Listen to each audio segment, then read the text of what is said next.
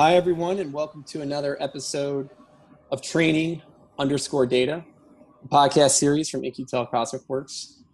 If you are a frequent listener, then you will notice that there has been a gaping hole in the podcasting community, and that hole has been that I have been not on a recent episode. Well, fear not, I am back, and it's great to not just be back, but talking about our most favorite topic, which is SpaceNet. And to join us in today's discussion, we have two guests, and may I add, two first-time guests. So there's a lot of first here, and without further ado, let's get into it. So joining us today is Grace Kitzmiller. She is a Principal Product Manager at AWS Disaster Response. Grace, welcome to the show. Great. Thanks so much, Ryan. I'm really excited to join today, even as a first-timer, and really looking forward to the SpaceNet 7 Challenge. And then also joining us to talk about the SpaceNet 7 Challenge and all of its details and what makes it unique is Jesus Martinez Monzo. He's the Engineering Manager for Machine Learning at Planet. Jesus, welcome. Hi, Ryan. Thank you. It's a big pleasure and an honor to be here. So I'm very excited. He may be the training data most frequent, or MVP, I should say, the Grandmeister of computer vision himself, Adam Van Inten. Adam, welcome back. As usual, I am begrudgingly present. And the voice of reason on the Cosmic team, none other than Daniel Hogan. Daniel, it's good to have you back on the show. Great to be here. And so today we're not just talking about SpaceNet in general, or perhaps applied research connected to it, but we're talking about our upcoming challenge, specifically the SpaceNet 7 Challenge. And we brought on both Grace and Jesus today to talk about this because we're really pushing the ball forward in terms of where we want to go in the SpaceNet effort. And today, on today's episode, we'll be talking about how we're doing so, both from the data set perspective as well as the analytic perspective. And I think one of the things, that we sometimes glaze over, and this is, if there is fault, it is mine alone, is that we often jump right into the specifics of the challenge. And I think it's worth taking a step back, particularly in the context of SpaceNet 7, to talk about why we're doing this effort and why this effort matters beyond applications such as foundational mapping and for more timely efforts such as humanitarian assistance. And I think specifically, and we'll talk about this when we get into the details, but SpaceNet 7 really allows us to look at one specific aspect of the disaster response scenario, which is time series analysis. Adam, what makes time series analysis sort of different from our previous efforts? Yeah, it's a totally new dimension, right? So we've kind of had two white whales in SpaceNet, right, over the many years we've been doing this, right? One was SAR, which I think was very successful for SpaceNet 6. And the other one is time series analysis, right? One we've been chasing for years, at least been interested in for years. But as we'll get into, right, it's tricky to get a good time series data set. Heck, I mean, Ryan, you'll remember this. When I interviewed with Cosmic 5 years ago, I brought that up in my interview, right? That was what I was most excited about when I joined the team. So I'm really excited for the time series aspect. But yeah, just adding that extra dimension, right? It's already a tricky problem, geospatial analysis from a satellite in orbit. When you add that time dimension, it's just a lot more complicated, but a ton more impactful. So I don't want to preempt some of the points that Jesus and Grace will make, but I'm super excited about it. No, and you're right. I mean, it speaks to how far I think the geospatial and space 3.0 industry has come along from the time of when we started Cosmic and you joined to today. And if you would have said during that first interview that we could be doing something like this completely in the open source, I don't think I would have believed you. I would have been pumped, but I don't know if I would have said, yeah, I can guarantee we're gonna get that done. And so it's great to see the industry outpace some of our sort of wildest expectations. And there's a lot of aspects to this, right? And if you follow our SpaceNet efforts over the years, or really any of our research, you'll clearly know that access to leading edge cloud computing services such as storage and more specifically advanced compute resources with GPUs is critical for this whole effort. It drives a majority of the deep learning research, but there's a broader story here when we start talking about how cloud services can fit into applications like humanitarian assistance. And so it's really interesting where we almost have two different technology areas converging, the advances of data collection and analysis of those data, and then the tools and services that actually make them useful to end users in the field that perhaps may have very, very tight timelines. So, Grace, why don't we, before we get into the specifics of this and why you're interested, why don't you tell us a little bit about what you're doing at AWS and then what kind of attracted you in second to SpaceNet?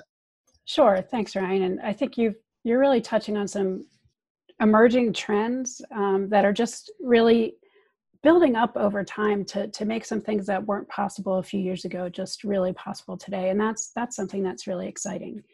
A little bit of background on the AWS Disaster Response Program. This is an initiative that was launched in 2018, and it's focused on improving non-government, nonprofit, humanitarian organizations, as well as government agencies' response and resiliency capabilities across both a natural disaster and different kinds of crisis life cycles. With the DR program, we work backwards from the technology needs of these many different kinds of organizations to help solve some of the biggest infrastructure and technology challenges that they encounter when they're preparing for, responding to, or recovering from a disaster. And we do that by bringing people, information, and technology. So we engage with AWS experts to assist with those technology challenges. We also connect organizations with information or information providers or curate information. And then we work across AWS to identify, those services, technology, and partner solutions that could either meet currently or be extended to meet the needs of these different kinds of organizations. And so this, just the increased usage of machine learning, just the growing availability of that free and open source geospatial imagery, potentially enriched with other imagery, and the availability of different machine learning resources, GPU, and other kinds of resources on AWS. We're really starting to see organizations in the humanitarian and other communities start to take a second look at, hey, how can we bring these pieces together to really help with our response activities? And what's particularly compelling is that increasingly work such as what we're doing here in the open source can really make an impact. I'm increasingly stunned, and we'll talk a little bit about this when we discuss the evaluation metric, at just how performant some of these models are becoming, even just that are derived from the SpaceNet challenge. So, I'm particularly interested, to see the level of interest that comes out from the community based on the results of this challenge. Because I think, there's, and you deal with this a lot more, right, than we do, right? There's a fine line of when something goes from interesting to actually usable. And I hope we can maybe learn a little bit about what that threshold is through this challenge, and then everything that comes after that. Yeah, I'll say straight in a funny way, I was just having a conversation about this earlier today with a few colleagues. There's a difference between having access to sort of the basic and the raw information, and then taking that information and looking at how can you transform it, how can you gain insights from it. And so that's one of the reasons why AWS is engaged with SpaceNet. There's just so much work that you're doing related to, curating geospatial resources, developing great partnerships around the resources and imagery that are available. And then the focus on developing those reusable and open source models that, can just be made available to anyone that wants to use them, anyone that might want to, tailor or customize them or retrain them or improve them. There are so many opportunities to have impact. One of the things that we're seeing with the DR program is we're just seeing so many more organizations explore how the imagery combined with machine learning and other types of analytics can make a difference across all phases of a disaster. AWS offers a broad set of, storage, compute, analytics, machine learning that when combined with that imagery, including some imagery available on Open Datasets program, SpaceNet imagery, Planet imagery, can really start to bring those use cases to life. We're also seeing organizations look at creating more of an imagery pipeline to understand things like their baseline or their current state. This is where changes over time becomes really important. I think building change over time is probably just a first step. I'm not sure what future challenges you have in mind, but it seems like this is a building block also for future challenges. But being able to identify, emergent or ongoing trends that could contribute to disasters, and looking at how understanding these changes over time could also help with impacting preparation and triaging response and resource allocation to accelerate recovery. Well, you hit on a key point, Grace, which is, and it's something that we do talk a lot about. For those of you that follow us, SpaceNet just turned 4 recently in our anniversary post. We were talking about how our goal has been to systematically build resources that complement each other. And so, while if you go all the way back to 2016, our first effort with SpaceNet 1 was this one city and a static image. SpaceNet 4, we were using a really unique collect from Maxar, where we were looking at off-nadir imagery, which did include some level of time series because that collect was over a span of a little under 5 minutes. Then to 6, looking at multimodal with both high-resolution data as well as SAR. SpaceNet 7 is just really the next step, right? As we build out these core capabilities for one city, and then different look angles, and then multimodal. Now the next question is, can we do this over time, right? And a lot of this, for anyone who's worked in machine learning, will tell you, getting access to a great data set, both the raw collect and the labels that are consistent with a specific machine learning challenge is a huge hurdle. And we're really excited that Jesus and Planet really will come forward, join us as our newest partner, and then really help drive this challenge along with your team, Grace. And so, Jesus, why don't you tell us a little bit about Planet, a little bit about your team and kind of what you've been doing, and then we'll get into how you got interested in SpaceNet and all that. Yeah, absolutely. Thanks. So I guess I will start talking a little bit about Planet as a company. So Planet we're a provider of Earth observation data. We're a company that builds and operates large constellations of imaging satellites. And our focus, what makes it special, is that we want to provide global coverage, also high temporal revisit, and also high resolution, high enough so that we can discover and track change wherever it's happening. All around the world. And so what we provide is not only the imagery, but also derived data layers. And that's what my team in particular does. We work on the transformations that go from radiometric pixels onto semantic data layers. For example, various kinds of land cover mapping, such as buildings, roads, etc.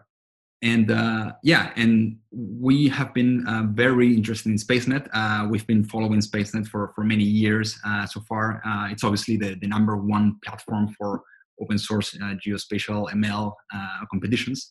So of course we were always very excited about it. And really, since SpaceNet is focused on foundational mapping, that happens to be very aligned with what we do. A lot of our time as a team is spent precisely deriving these kinds of products.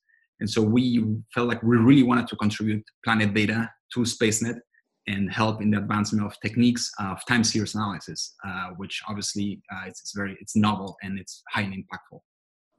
Yeah, I think the time series aspect is particularly interesting in the kind of disaster response scenario that we often talk about. Obviously, Grace has got a lot more background in that, and Jesus than I do, or the whole Cosmic team. But that timeliness aspect is something that we're really excited to have because we've been chasing it for a while, and this is the first time we've had a long time series. And so looking at the actual change is something that we can actually do now. I think the tools we've built to date for SpaceNet apply well to this type of problem of looking at change, but they haven't actually been tested against an actual time series. And so to be able to do that with this data set is something that we're really excited for. And I think it builds upon some other challenges that have happened as of late that have had like a shallow time series of maybe 2 different shots. But the data set we have, we'll talk about more in a second, but 24 months ish of data is a lot different than just 2 snapshots. So that's a huge change. Yeah, and it's worth mentioning how models would, from this challenge or additional applied research, could actually be used in a future scenario. So this is kind of a toss-up, Grace, to both you and Jesus. Like, looking at some before and after effect is clearly important. But I think as we dig into this problem, and we'll certainly discuss with the challenge, it can be a lot more complex than that. Because a lot of times it's not just 2 shots; it can be multiple shots. So I'm curious, as Adam's highlighting, I'm curious from both of your perspectives. How could what would you be looking for in a perfect state from a machine learning model from either this challenge or future work to be applied to like a really deep time series stack? What are the sort of things you'd be looking for, whether it's in some type of disaster response scenario? Well, I think that, you totally nailed the point. Change is, you can treat change as binary, but what's really useful is to sample change as a process, to really get to understand, not only detect it while it's happening, so it's just so you are aware, but also be able to describe all its components and if there are any additional features within. So that's why and that's important, so you can act on it. And of course, that if you have that capability, that enables enormous value for a variety of applications. At Planet, we're very focused, like I said before, on change and really having enough temporal revisit to sample all these different processes. And we found many applications where this really totally changes the game. For example, in the case of humanitarian cases, such as the buildup of temporary camps or settlements around the world, which is something that happens relatively fast within a couple of months or even less. And so that's a very clear use case. But also there are many more, perhaps less obvious use cases in like civil government. In particular, detecting, for example, urban growth in regions with high risk, for instance, of flooding. In fact, a couple of years ago, we did a study where we combined some of the foundational change detection that you can source from this data with other maps of flood risks, of flood risk zones in some parts of the world. And we found that we can indeed detect these hotspots of risk and potentially communicate that to local authorities so that they can do something about it, so they can be aware that a lot of people are at risk. And beyond that, there's another very interesting use case, and this is a bit different. This is not just sampling change while it's happening. That's a leading indicator of something changing, deforestation. We can detect places that are going to be deforested before that happens. And to explain this, I'll just say that whenever someone clears a big piece of forest in the rainforest, it doesn't just happen like that, right? There is sometimes some kind of constructions, there are some roads and maybe some small urban settlements around, and that's a clear leading indicator. So if we can develop techniques and data to detect change fast enough, then we can definitely approach all these different use cases. Yeah, and when I'm just listening to some of your examples, Jesus, like it reminds me we're in this, at least from the machine learning perspective, that we're almost in this tale of two cities situation. In that, on the one hand, the models, at least in my time alone, have advanced rapidly, and they're becoming much highly performant. On the other hand, though, when you think about applications, we're still in the early days of exploring different use cases. Just some of the things you're describing are really just in the last year or two, where people are really starting to not just talk about it, but apply it. And I find that just easily one of the most interesting things in this field. And if you don't get excited about it, then I don't know what we have in common. Before we change gears, Grace, anything to add from your perspective on the AWS DR side? Yeah, absolutely. Building on what on Jesus's comments around detecting changes that happen, longer analysis of change over time, identifying risky areas, hotspots, and trending. This is, being able to understand what urbanization looks like, how population density might be changing, these changes in green space. This information is actually also very important to preparing for disasters, right? So this information is really critical. It's really key for those that are working on the front end of a disaster to try and, develop a plan to project the impacts of the community of a flooding, to try and project what resources might be needed after a disaster occurs, or to more quickly project what those needs actually are, even if maybe they weren't able to do as much on the planning front end. So really developing, looking at how this detection over time can help impact the preparation side of the cycle. It means that they can also respond faster and have the right resources, or are more likely to have the right resources available in order to deliver a response and have a better impact on the community. And then just even thinking about this a little bit differently, thinking about machine learning and the insights that it generates and how it can be used as a tool to provide additional information for situational awareness and supporting decision-making. Organizations that use volunteers to support mapping, like say Humanitarian OpenStreetMaps team, having available, models and resources that could automatically detect changes in urbanization over time. Those can, be extended to have triggers that notify organizations that have a need to know about those kinds of changes, that, hey, you might want to go out and do some more mapping or remap this certain area.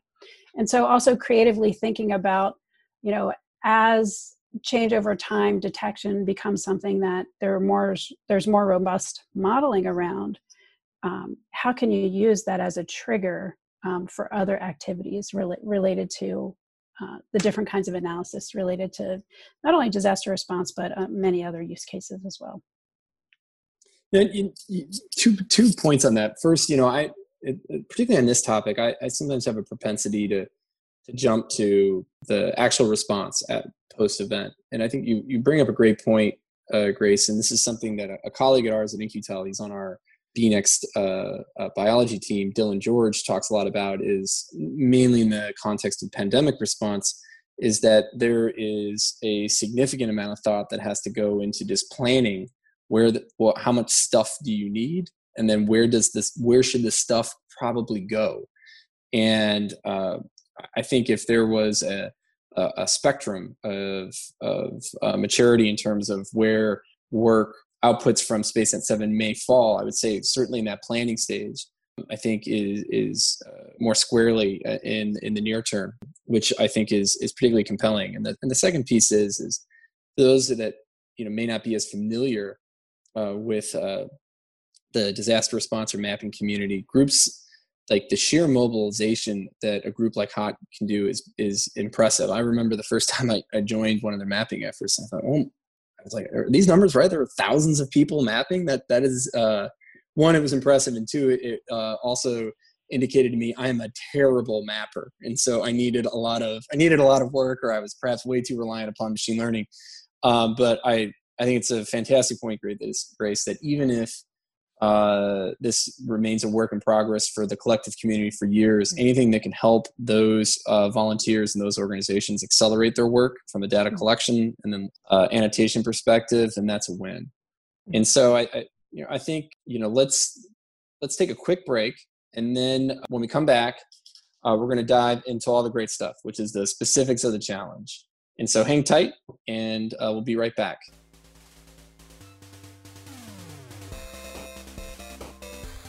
All right, the arrival of September marks the end of summer, and before you know it, we'll be in holiday season, which means you need to start laying your holiday plans now. Adam, what are you doing this December? Is there anything on your list? I think there's something in Vancouver, Canada. I don't remember exactly what it is. Do you remember what it is, Ryan? I do remember what it is, because good. It is on every person's wish list I had this year. And if you're not familiar, we're talking about NeurIPS 2020. Adam, what's happening at NeurIPS? So something we're really excited about is that SpaceNet 7 has been accepted as a NeurIPS competition. And so it will be featured there and the results announced there. But, for those who might not know, NeurIPS is one of the more prestigious conferences out there. So we're thrilled to be a part of it this year. Yeah, that's excellent. And you can find more information about the NeurIPS competition track, as well as everything related to SpaceNet 7 on our website, spacenet.ai, and then just look under the tab of the SpaceNet 7 challenge. All right, with that, back to the show.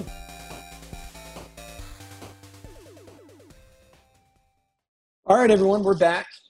And, Adam, here we are again. For those of you that may not know, this is Adam's third time, I repeat, third time, serving as challenge manager, which gives him the hat trick. And if I were treating Adam in the Indiana Jones dichotomy, I would say that SpaceNet 7 is going to be the last crusade, which is the best of the three. That's a non-negotiable part. We can talk about that in another podcast if people wish. So Adam, last crusade, here we go. You mentioned we've been circling this idea for a while. What really convinced us that we, A, thought we could get this done, and then B, really motivating you to come back for one more time? Yeah, I mean, I think with these kind of things, right, the simple answer is where do you start? You start with the data, right? And to give a little history, we had this conference that both Cosmic Team attended as well as this Planet, and that was kind of the germination of this discussion of, is it possible to get time series data in? Is it something that we can do? And then, jumping forward a little bit, we've realized that, look, Planet has some data that they're willing to share, and both the imagery is solid and the labels are solid. If you got the imagery, you got the labels, and you have a solid data set, then you're ready to go, right? So that's again, it's a simplistic answer, but that's really what it is, we have this great data set with SpaceNet 7, and then from there, it's actually been a lot of work, a lot of fun work to figure out exactly how to point this data set towards a meaningful challenge. But again, once you got the data, then you're kind of off the races, especially given the real quantity that we have here, and we can get into that a little bit later on the actual details of the data set. So what is the construct of the challenge? I mean, obviously we have been focused on foundational mapping, so building footprints, road network identification, and routing. What are we really looking for here? And then we'll jump into how the data set supports this and how we're going to evaluate it. But at a high level, what are we looking to do out of this? Yeah, we wanted to do something, change detection, right? We have this great temporal data set. So how do we do something interesting? And we're certainly not the first people by any stretch to look at change detections from overhead. But one thing I think that's pretty unique about this challenge, which is made possible by the data set, is that we're looking at a little higher fidelity than people have often in the past. So kind of what you've seen, in recent years, often, not always, but often with change detection from satellite is kind of a rough idea of what's changing in an area. That's helpful in a lot of ways, but what we're doing here is we're going a lot more precise. And you can always back out from precise to rough, but you can't do the opposite, right? So we're looking at individual building footprints. Is a long time series of imagery, and most of these are picked to have some kind of dynamic change. So we're tracking the building footprints over time, and not even just the location of the buildings, but a unique identifier, which you could call an address, right? We don't have the actual street address, but I think what's more important is that if each building has a unique identifier and we track that through time, that really has a high fidelity look into what's going on in that area, right? And being able to track that precise change of footprints gives you an idea of population, et cetera, et cetera, et cetera. Lots of these applications we talked about earlier, and how to actually measure that, we'll get into more later as well, because that's tricky to even measure something this kind of complex. Is like, let's look at change of building footprints as well as unique identifiers. But again, it's the fidelity, I think, that's really interesting here of individual, residential sized buildings. We're not talking about like warehouses. We're talking about, single family homes as well. And that I think is pretty impactful. What sort of scale are we talking about here? Like in the past, we've had data sets that have included several different geographic locations, the goal being, scene diversity or seasonal diversity. Jesus, what's the scale here? We wanted to create a data set that was large and also comprehensive, that really captures not only the full diversity, or at least a lot of the diversity globally of our planet in terms of regions and territories, but also across time. This is indeed the largest and most diverse data set that we have released so far. And we do believe that it does have a very good representation of that variety of urban growth around the world. The data set includes samples, regions with very large growth of very large buildings, and maybe what you would think in your head that the stereotypical big urban changes, but also a lot of urban sprawl and other types of buildings that maybe you didn't even know that they existed. I certainly learned a lot with the development of this data set on how urbanization looks in different parts of the world. And I think that's very important to keep in mind. The world is very large, it's very diverse, and we sometimes are very biased towards certain locations that we're just more used to. So we thought that was very important. And then secondly, the temporal aspect is key here.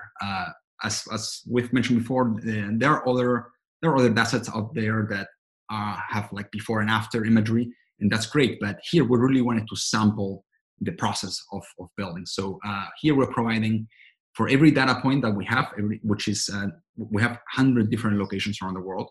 For each one, we have roughly 24 images. Each one represents 1 month, so it's a total of 2 years. This imagery is it's based on mosaics from the Dove constellation from Planet. These mosaics, what they do is that they get all the captures, all the individual image captures from the satellites throughout a month, and they pick the best ones and then just collage them into a nice looking cloud-free image. And very similar to what you see in Google Maps, for example, when you turn the image layer, you see that the image is sort of pristine, it comes in tiles, and it's cloud-free. So we're following a very similar format, and that's precisely because it makes it much easier to do computer vision and to build applications on top of it if you have grids where you know what to expect. So that's awesome. And yeah. I'm stunned, it just blows me when we were first talking about this data set, assigning unique IDs to 10 million building footprints was rather daunting. And I was a little worried about everyone on this thread. Emails were coming in late. You get a little too obsessed with the data set, which is always a good thing in my view. But I think since that aspect is I think unique in terms of data sets, B, it's going to play a big role in what we're really challenging competitors to do. I think it's worth teasing out a little bit. Like, how do we actually assign addresses? Like, how does that work? And then I'm also curious as from everyone, from their view, why is tracking a specific building, not just pixel change, so important? Yeah, and in theory, assigning a unique identifier to a building should be easy, right? Like in theory, they don't really move around and they should be somewhat static. In practice, it's a little tricky because there are some examples in this imagery, right? There are some clouds still, right? So the Planet team, they make mosaics and they do the best they can to get a cloud-free area. But unsurprisingly, and sometimes you have clouds, right? And this is not a bad thing. Oh, this is great because this is realistic, right? And so then sometimes some areas that are just cloudier than others, right? You have cloud cover covering certain months, and then some kind of buildings pop in and out of existence, right? Like I always think of them like quarks, just subatomic particles, just seemingly random. And so then you kind of have to track things, and then these buildings are often very small at pixel scale, right? So this imagery from Planet, right, is 4 meters, which for a short segue, right? I think some people might think 4 meter resolution is too small to find buildings that are residential building size. And I was curious too, frankly, before I really looked at it, but turns out, right, it's actually very possible. And Jesus already knew this, obviously, but anyways, it's very exciting how well you can do with 4-meter imagery. And so you can still do this, but it still means the buildings are very small, like only a few pixels in size. So it's tricky. There's a lot of edge effects. It's a long-winded way of saying it was more involved than we thought to assign unique IDs. But I think it is a lot more powerful once you have that. Given the size and the complexity of this data set, right? It definitely begs the question then, how do you actually measure the desired output? This is something that we have poked at time and time again, most notably in the case of extracting road networks and then determining the best routes and then times. Obviously, Adam, you put together the average path length similarity or APLS metric. Same sort of concept comes up here. Since we're asking for multiple things, the first step is, all right, how do we actually create an evaluation metric that scores participants to not just do detection or change detection, but actually track over time? And so, Daniel, you wrote the baseline for 6. You've been instrumental in terms of putting this new evaluation metric together. Walk us through what the metric is and kind of how you came up with the idea to put this together. Yeah, so we had as a starting point the evaluation metrics that have been used for previous SpaceNet building footprint challenges, and that is the SpaceNet metric. But in this case, since we had a time series, we had to think about how to generalize or adapt that to take the temporal element into account. And there are a couple of things that had to be brought in to do that. And ultimately, we realized that the best solution would be a metric that has 2 terms and combines them, in this case, in a weighted harmonic mean.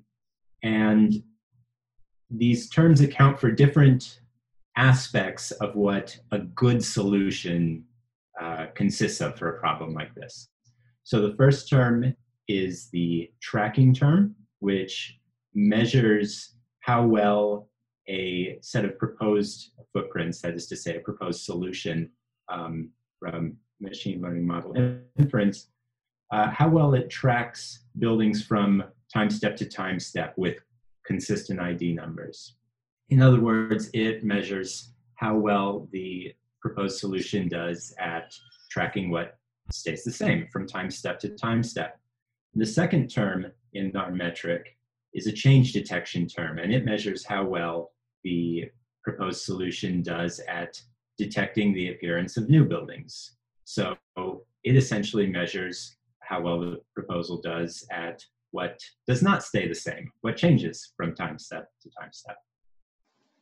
Daniel, I'm curious, where do you think, sort of projecting out how the challenge will go a little bit, where do you think the most challenging aspect is going to come in for competitors? I.e., where do you think people may get tripped up? Is it just on the detection piece, which Adam was talking about a little bit about, or do you think it's going to be more on the tracking over time piece, or none of the above?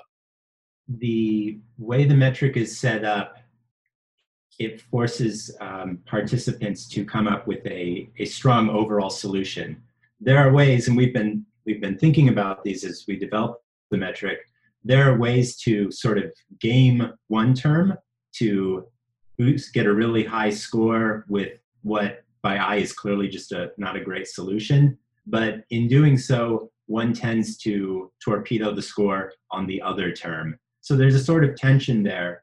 For example, in some of the areas of interest, there's not a whole lot of construction. So if there was only the tracking term, one could get a really high score by just sending in a static set of solutions that had no change at all from time step to time step.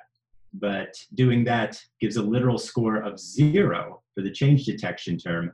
And there are a lot of cases like that where really the only way to get a good overall score is to have a good overall solution. And it will be interesting to see how participants navigate that balancing act.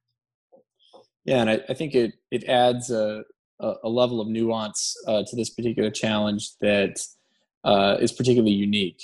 And also, Daniel, to add another nickname to your repertoire, I think the best nickname for you right now is the Judge.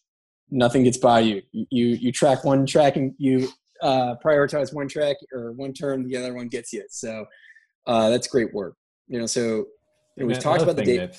Yeah. Another thing that's worth bringing up is that we intended actually to use existing metrics, right, for SpaceNet 7. Turns out those metrics don't work well in something that's this challenging, and so you actually can get negative scores from the MOTA metric we intended to use, which is a problem. And so I think that really underscores the uniqueness of this challenge, right? So, in some sense, you'd say like this is very similar to a video tracking challenge, right? There are video tracking challenges out there in the computer vision community that have been very successful, and we've followed those. But there's important differences, and I think the metric is interesting partly because we kind of highlight those changes, right? And it's not even just that difference. The difference between those computer vision challenges that exist for just kind of standard video and this one, it's what's important, right? So especially I think the second term of this metric, right? The change detection term, where you're having to identify when a building appears. Like that is very hard. So for our baseline model, that's the hardest part, right? And that might not be true for competitors, but for our baseline model, that term is far harder than tracking the change part. Interesting. But the thing that's cool is like there's a lot of upside there. But I mean, that's often what you really want, right? You want to know when buildings were constructed or demolished, right? So if you can identify the exact timestamp when an exact building with an identifier appeared or disappeared, that plays in very strongly to a lot of the use cases both Jesus and Grace were talking about. And Adam, you mentioned the baseline. Since SpaceNet 4 with each challenge, we will open source a baseline that's developed by the SpaceNet team. We do that to help lower the barrier of entry for participants in a variety of other things, all of which is to hopefully make geospatial applications more approachable for those that may not be as familiar with it. How did the baseline do? We open source this. You can find this on the site. You mentioned the challenging areas. How did it do overall, looking at the entire data set? And what do you think that means for the challenge? Yeah, in my estimation, it did very well. Kind of, I alluded to this earlier about, being a little worried, skeptical about performance for pulling out small buildings at the resolution that we have. But I think it's actually really exciting how well the baseline does. And also just keep in mind, right, that say for SpaceNet 6, we had a similar approach for the baseline, and competitors did much better than our baseline. So this is really exciting because we expect the same thing to happen here. But if you look at kind of the traditional metric of use for SpaceNet, right, this kind of intersection over union based F1 score, the scores in that sense were actually quite good, of 0.45-ish, which is, again, given the complexities here, is quite good. When we apply this new metric, right, this SpaceNet change in object tracking, or SCOT metric, that Daniel was the principal architect of, that was about 0.16. And that's a lot trickier. And again, it goes down to really, you're asking people to say, when did this one building appear? What exact time frame did it appear, and what's the ID, and can you track it over time? That's tricky, right? And so in our estimation, a 0.16 is actually really excitingly high for a baseline as a first stab, but there's a lot of upside. And so what we're anticipating is people will try, competitors to SpaceNet 7 will try to use some of these video techniques that we didn't actually try with the baseline, but you can if you incorporate multiple different frames, and you can leverage that could be a huge boost in performance. And there's other techniques, of course, you can try that are more sophisticated, but a long way of saying, pretty excited about how well the baseline did, given that we used kind of mostly off the shelf Solaris code, which is, our open source package. And then the actual matching piece was a lot of the work done on the baseline, but that's been open source. So we invite and expect people to rip that apart and improve upon it. All right. So just to conclude this, what are some of the major milestones for the challenge? Specifically, when did this launch, and what are some of the other major dates that participants and those interested in following along should be aware of? Yeah, challenge launched on September 8th. And so it's ongoing for about 2 months. And so you got quite a bit of time there to get involved. One thing to be aware of is that there's a baseline that's already existing, but then with a tutorial that should come out around concurrent with this podcast of how to actually train the model on AWS. And something that's also worth mentioning is big thanks to the AWS DR team and Grace for supplying some credits, AWS GPU credits. And so the baseline model we just talked about, if we train that on AWS, it would cost around $50 or so. We have $250 credits available for the first 100 people to match the baseline. So that's certainly something doable since it's open sourced. So we're really excited about that because with the support of AWS DR and the SpaceNet team in general, right, lowering that barrier eventually for people to get involved. And if it takes 12 hours or so to train a model and you got a couple of months, that's a lot of time to get involved and try and improve upon this baseline and hopefully just crush it. No, that's outstanding. And as I mentioned before, you can find all of the necessary information on where the data set is, the baseline, the evaluation metric, as well as links to the Top Coder registration page and leaderboard at spacenet.ai. I'd really like to thank everyone for joining today, as well as thanking all the SpaceNet partners for making this possible. Every challenge is a major lift, and it is amazing how much of a team effort it is to put this all together. So thanks to them. And special thanks to Grace and Jesus for all of your help in joining today. Any closing thoughts on the challenge or anything related? Sure. Well, first, Ryan, Adam, Daniel, really want to say, thanks for inviting AWS to join today. We're really excited to support SpaceNet 7. And one thing I'd just like to mention that I'm really intrigued about with this challenge is related to the building identifiers.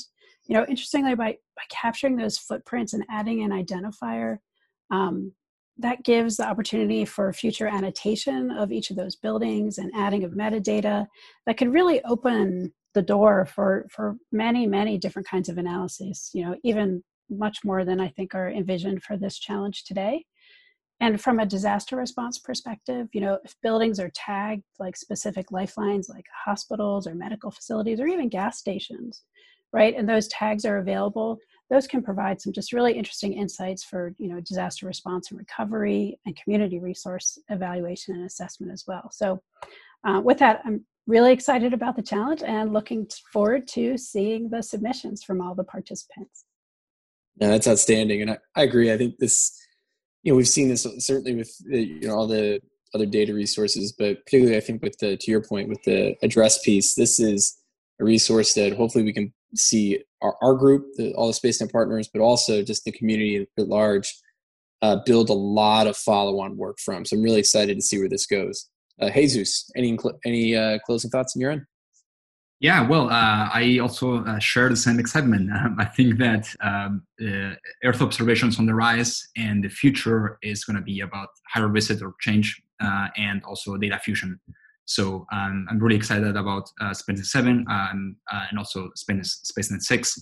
And I think a lot of very good techniques and novel techniques are going to come out of this. Outstanding. Well, thanks again. And if any of you listening have any questions on SpaceNet or for a specific SpaceNet partner, such as AWS, DR, or Planet, please do not hesitate to reach out through us. And please follow along with this podcast, as we'll be releasing additional content as the challenge continues to unfold and as we prepare for NeurIPS. So thanks for listening. Take care.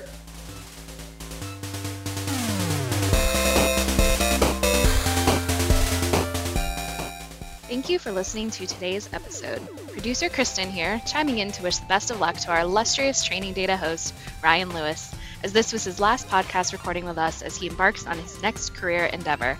Thank you for all of your contributions, Ryan. Space Club rule number 33. It's not over until it's over, and it's never really over.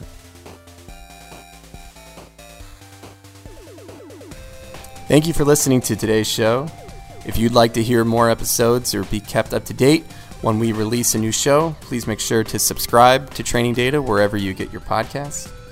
If you'd like to find out more information and links to the different sites and data sets and presentations and all the different content that we discussed today, you can find more at cosmicworks.org, that's cosmic with a Q, spacenet.ai, and our blog, the downlink, that's also with a Q on Medium. As you're seeing here, we like the letter Q. Music was provided by the DMV zone, and for those of you not in the DMV, that is the DC, Maryland, Virginia area, by Redline Addiction. A big thank you to Kristen Zender and Carrie Sassine from Inkytel's Marketing Group. Also a shout out to Hardcast Media for serving as our studio. Thanks for listening and take care.